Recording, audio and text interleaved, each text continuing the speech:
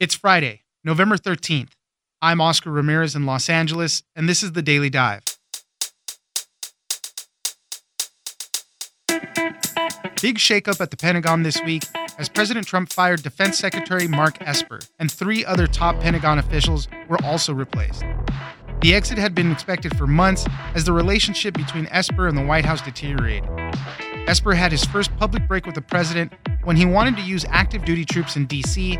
to put down violent protests after the death of George Floyd. Megan Myers, Pentagon bureau chief at the Military Times, had a conversation with the former defense secretary and tells us why he said he was no yes man. Next, the FDA this week gave the emergency use authorization to Eli Lilly for their monoclonal antibody COVID treatment. It is similar to the treatment that President Trump received when he was sick, and it is aimed at keeping mild cases from turning more serious. The process of getting this treatment developed and approved was difficult in that the company also had to deal with the pandemic at the same time. They had to trim down their staff, work remotely in some cases, and the chief of the lab had to use a robot with an iPad attached to it so he could patrol that lab. Peter Loftus, healthcare reporter at the Wall Street Journal, joins us for how Eli Lilly got it done. It's news without the noise. Let's dive in. The option to use active duty forces in a law enforcement role should only be used as a matter of last resort and only in the most urgent and dire of situations. We are not in one of those situations now. I do not support invoking the Insurrection Act. Joining us now is Megan Myers, Pentagon bureau chief at the Military Times. Thanks for joining us, Megan. Thanks for having me. Wanted to talk about Defense Secretary Mark Esper. On Monday, President Donald Trump fired him over Twitter. He announced that Chris Miller, who was previously the National Counterterrorism Center Director, would step in as acting Defense Secretary. But there at the Military Times, you guys got a chance to speak to Mark Esper and talk about his time there and what kind of the tensions that were going on between him and the White House. He did mention that he was nobody's yes man while he was there. So tell us a little bit about your conversation with former Defense Secretary Mark Esper. So it had been rumored for months that either maybe Esper would resign or the president would fire him. As the election got closer, it kind of became apparent that nobody wanted to influence the election either way with, throwing that national security position into turmoil. So they kind of tabled it. But of course, one business day after, media outlets called the election, Trump decided, all right, well, Esper's out. Technically, Esper got a call from White House Chief of Staff Mark Meadows a few minutes before the tweet went out. So he had a little bit of a heads up that it was coming, but in a larger sense, he had a feeling. The feeling was that Trump would fire him after the election, but he was very clear that he didn't want to resign. And the reason for that was he felt like he was doing good work here and was as responsibly and strategically as he could, trying to implement the president's requests, the president's commands, despite sometimes having some tension over his judgment, really. Yeah, and one of the quotes in the article specifically was saying, I'm not trying to make anybody happy. I'm just trying to fill what the commander-in-chief wants, and that's a tough line to balance there. You mentioned also in the article that he was dubbed Esper by some of his critics, but that was one thing that he really was strong on, that saying that, I wasn't a yes man for the president. Mm-hmm. Well, he was very conscious, both in office and anticipating leaving office. He was conscious of his legacy and the way that he was portrayed. And so from his point of view, he was not carrying the president's water. He was trying to do what was best for the Defense Department while carrying out what the president had asked him to do. And he resented being called Esper because that nickname kind of came about pretty soon after he very publicly broke with the president and said that he did not believe that the Insurrection Act was warranted in D.C. to control protests and the rioting in front of the White House. And that was directly contrary to what the president had been threatening for days at that point. So he felt like he really had put his foot down. He had not kowtowed. But of course, in the larger view of, people watching what was going on between them, it really did look like the president says jump and, Esper said how high, even though that's not how he saw it. Yeah, one of the other points of contention, I guess, too, was when he approved some of that military money to be moved over to build President Trump's border wall. I guess that's another point where critics would say he was a yes man to that because, obviously when that happened, that was just huge news. And a lot of people were making something about it because they were moving money away from military construction projects. Right. And, from Esper's standpoint, that was a perfectly legal request. And, in the military, in this chain of command, even between these two top civilians, the commander-in-chief issues you a lawful order and you follow it. And if you don't want to follow it, you quit. But there's no responding to him and saying, no, I'm not going to do this. You have to deal with the fallout, whatever the fallout is. And if it is past your red line, then you submit your resignation. But from his point of view, that was a lawful order, even if some found it, distasteful. And so he carried it out. In other situations, when he felt a little more unsure about what the president was asking him, he would try to, as responsibly as possible, fulfill what the president had asked him to do or give him the best advice, the widest range of advice, the most options that he could come up with, and try to finesse the situation a little bit. One of the top priorities for Mark Esper was the national defense strategy. It was a shift involving North Korea, Russia, China. How did that play out for him? I think he is proud of the work that he was able to do, sort of the groundwork he was able to lay after James Mattis quit the SecDef job. Basically, at this point, it was a lot of writing the NDS into the budget, making sure that the first, layers of groundwork got laid and were paid for and were also supported by people on Capitol Hill, people in the White House, the people who have control over how these things happen. And his goal was to effect irreversible change for the national defense strategy so that when he was gone, when the Trump administration was gone, they would be on a path that someone couldn't just come in and, immediately sweep away. And he felt like he had accomplished that. Mark Esper did say that he was going to be holding in tough. He never expected to quit, even when he kind of heard rumblings that he might be fired and all. Although he did say that there was one time that he came close to quitting, and that was surrounding Lieutenant Colonel Alexander Vindman. This was after all the testimony in the impeachment proceedings.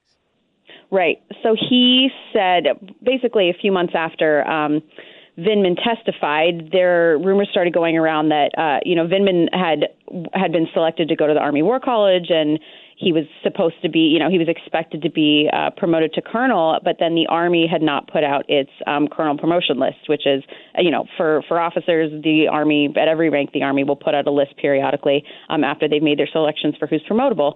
And that list was held up. And the explanation that Vindman's camp was giving and that some other experts were giving was that this was being held up as retribution for what Vindman had said about the president. And behind the scenes, the Secretary of the Army had approved it. Esper says that he had approved it, and he said, if he's qualified, go for it, and we'll see what happens.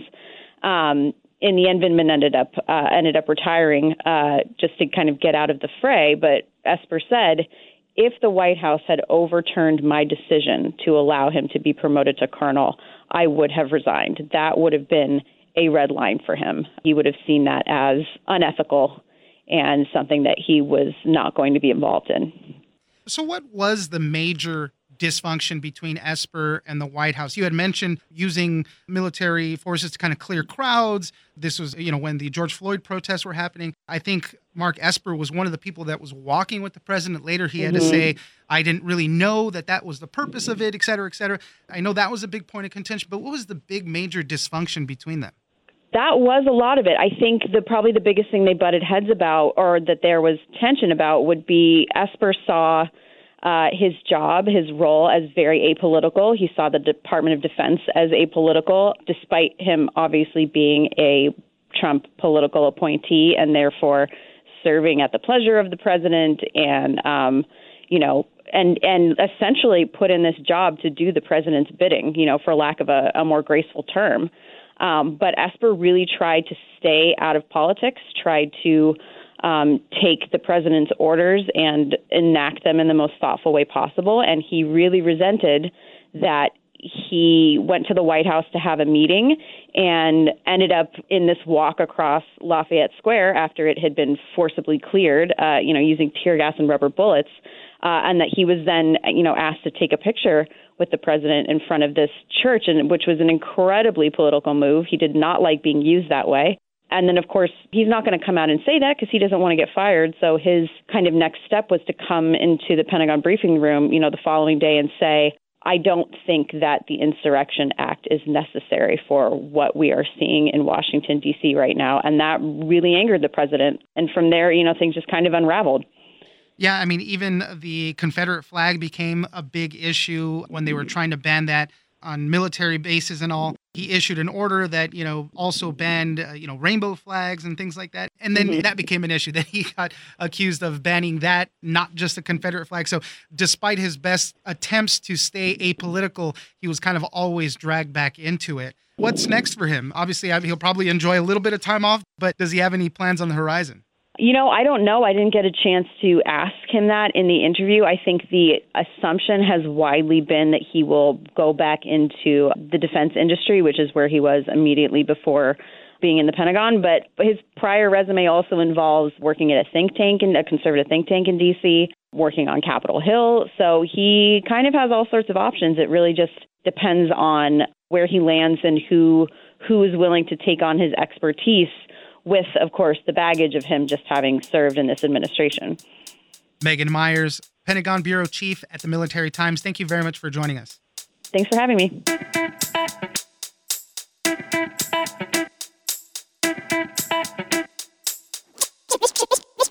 And so in this case, they're using a solution that includes Chinese hamster ovary cells. And what they're doing is they're in this solution. They start with a small amount, but eventually that helps grow a very large amount of the antibodies. Joining us now is Peter Loftus, healthcare reporter at the Wall Street Journal. Thanks for joining us, Peter. Thanks for having me on. Wanted to talk about this drug from Eli Lilly. It's a COVID-19 drug that is very similar to the one that President Trump took when he was receiving treatment. It's a antibody treatment, and the FDA just authorized emergency use of it. Peter, if you can help us out, tell us a little bit more about how this drug works and then the difficulty in actually manufacturing this, because Eli Lilly had to also go through a shutdown throughout the pandemic, and the way they changed their practices to be able to still get this out is pretty amazing. So, Peter, tell us what we know about this drug. Sure. So the drug, I believe, is pronounced bamlanivimab. So this drug is called a monoclonal antibody, and it's from Eli Lilly, and it's something that's essentially an engineered version of the immune system antibodies that are produced in response to the coronavirus. And the way that they developed it was they analyzed a blood sample from an early survivor of COVID-19, and they kind of isolated what they thought were the most potent antibodies in that blood sample, and then they basically cloned them in a factory to turn them into a pharmaceutical treatment. And so what has happened over the past 24 hours is that the FDA has authorized the emergency use of this antibody, and in particular in patients with mild to moderate COVID-19. So people who are not in the hospital, who aren't so severe, but they want it to be prioritized for people that they may have mild to moderate symptoms of COVID-19, but for certain reasons they might be at higher risk of worsening to severe disease where they did end up in the hospital. And so that would include people, say, over the age of 65, or people who are overweight or have other chronic conditions that might put them at higher risk. And tell me a little bit about how they make this, because we're talking about the difficulties, and we'll get into how the workers there had to adjust to all this. But these drugs are grown in living cells. They're fed nutrients. They're put in stainless steel tanks with ovary cells from Chinese hamsters. I mean, this is like crazy science stuff when you're really talking about it. It's always fascinating to hear about the source material for some of the ingredients that go into the pharmaceuticals. I think one of the vaccines has a component that's derived from, I think, tree bark. But in any case, yeah, in this case, this Lilly antibody, this is actually a fairly common manufacturing method for this type of drug, where it's grown in living cells, and they use a medium, they use a solution that sort of allows the protein of interest to proliferate, to spread and replicate. And so in this case, They're using a solution that includes Chinese hamster ovary cells. And what they're doing is they're in this solution, they start with a small amount, but eventually it helps grow a very large amount of the antibodies. And it's all the same antibody, but it's just a large amount of it. And so they grow that in large amounts, and then they purify it and then package it in vials so that the amount necessary in each vial to treat one patient. And now tell me a little bit about the process that the company had to go through to actually do this. We just talked about how complicated that process is and how very specific it is. But at the plant where they were making this production, they had maybe about 65 workers to begin with. They had to whittle that down to 20 or 30. And then everybody's working remotely. Like I said, they had to go through this and make this drug for the pandemic while the pandemic was ongoing. As everyone knows, a lot of companies in all industries have had to make a lot of adjustments, having people work from home, that sort of thing. And so the drug companies have to do that too, but then they're the ones who are actually working on the drugs and vaccines that hopefully will be effective in ending the pandemic. And so they have to do that while taking these steps to prevent the spread of the virus in their facility and to protect their workers. And so in Lilly's case, they're based in Indianapolis, and they, back in March, I think, when all the lockdowns were starting, they sent a significant majority of their employees to work from home. So that did include a lot of office jobs, but it also included scientists, people that work in research labs. And it included, in some cases, manufacturing workers. And so the idea was to reduce the number of people on site to as low as they could go. But obviously, they're still going to need some people on site, both to work on the COVID project, but also to continue to make other drugs that Eli Lilly makes. And so they just tried to keep that at a lower number so that there'd be fewer people there to transmit the virus or to be exposed. And they had to just make a lot of adjustments. One part of the manufacturing process was taking what was manufactured in these big steel tanks out of the solution that I just talked about, and then putting the final product into vials.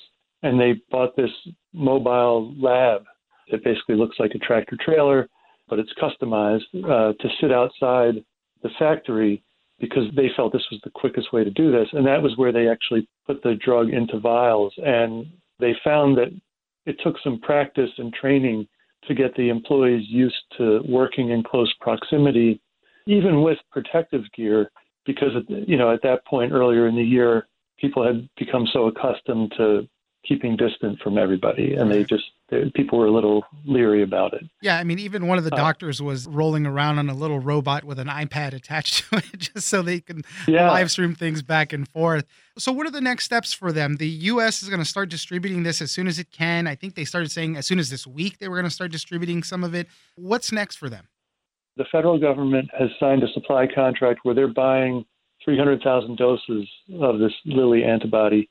And because they're buying it, they're the customer essentially, they're going to allocate it. And so right now, I think there's about 80,000 doses that are ready to go in fairly short order. And the federal government has already made decisions about which states they'll go to or in what amounts to each state. And they make that decision by looking at where this community spread is the worst, basically. So states like Wisconsin, Illinois have very high rates right now. And so they're getting a fairly high number of doses. And then Eli Lilly is increasing its manufacturing of the antibody. And so they're going to try to have many more doses by the end of the year. And it'll be a situation where, at least for the time being, the federal government will see how many new doses are produced in a given week and then parcel them out to various parts of the country. And then state officials, local health departments would be in charge of figuring out, what hospitals or say infusion clinics should get the doses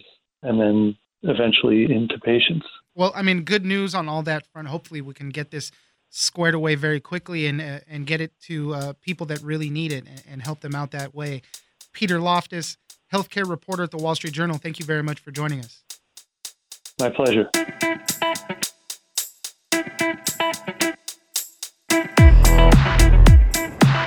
That's it for today.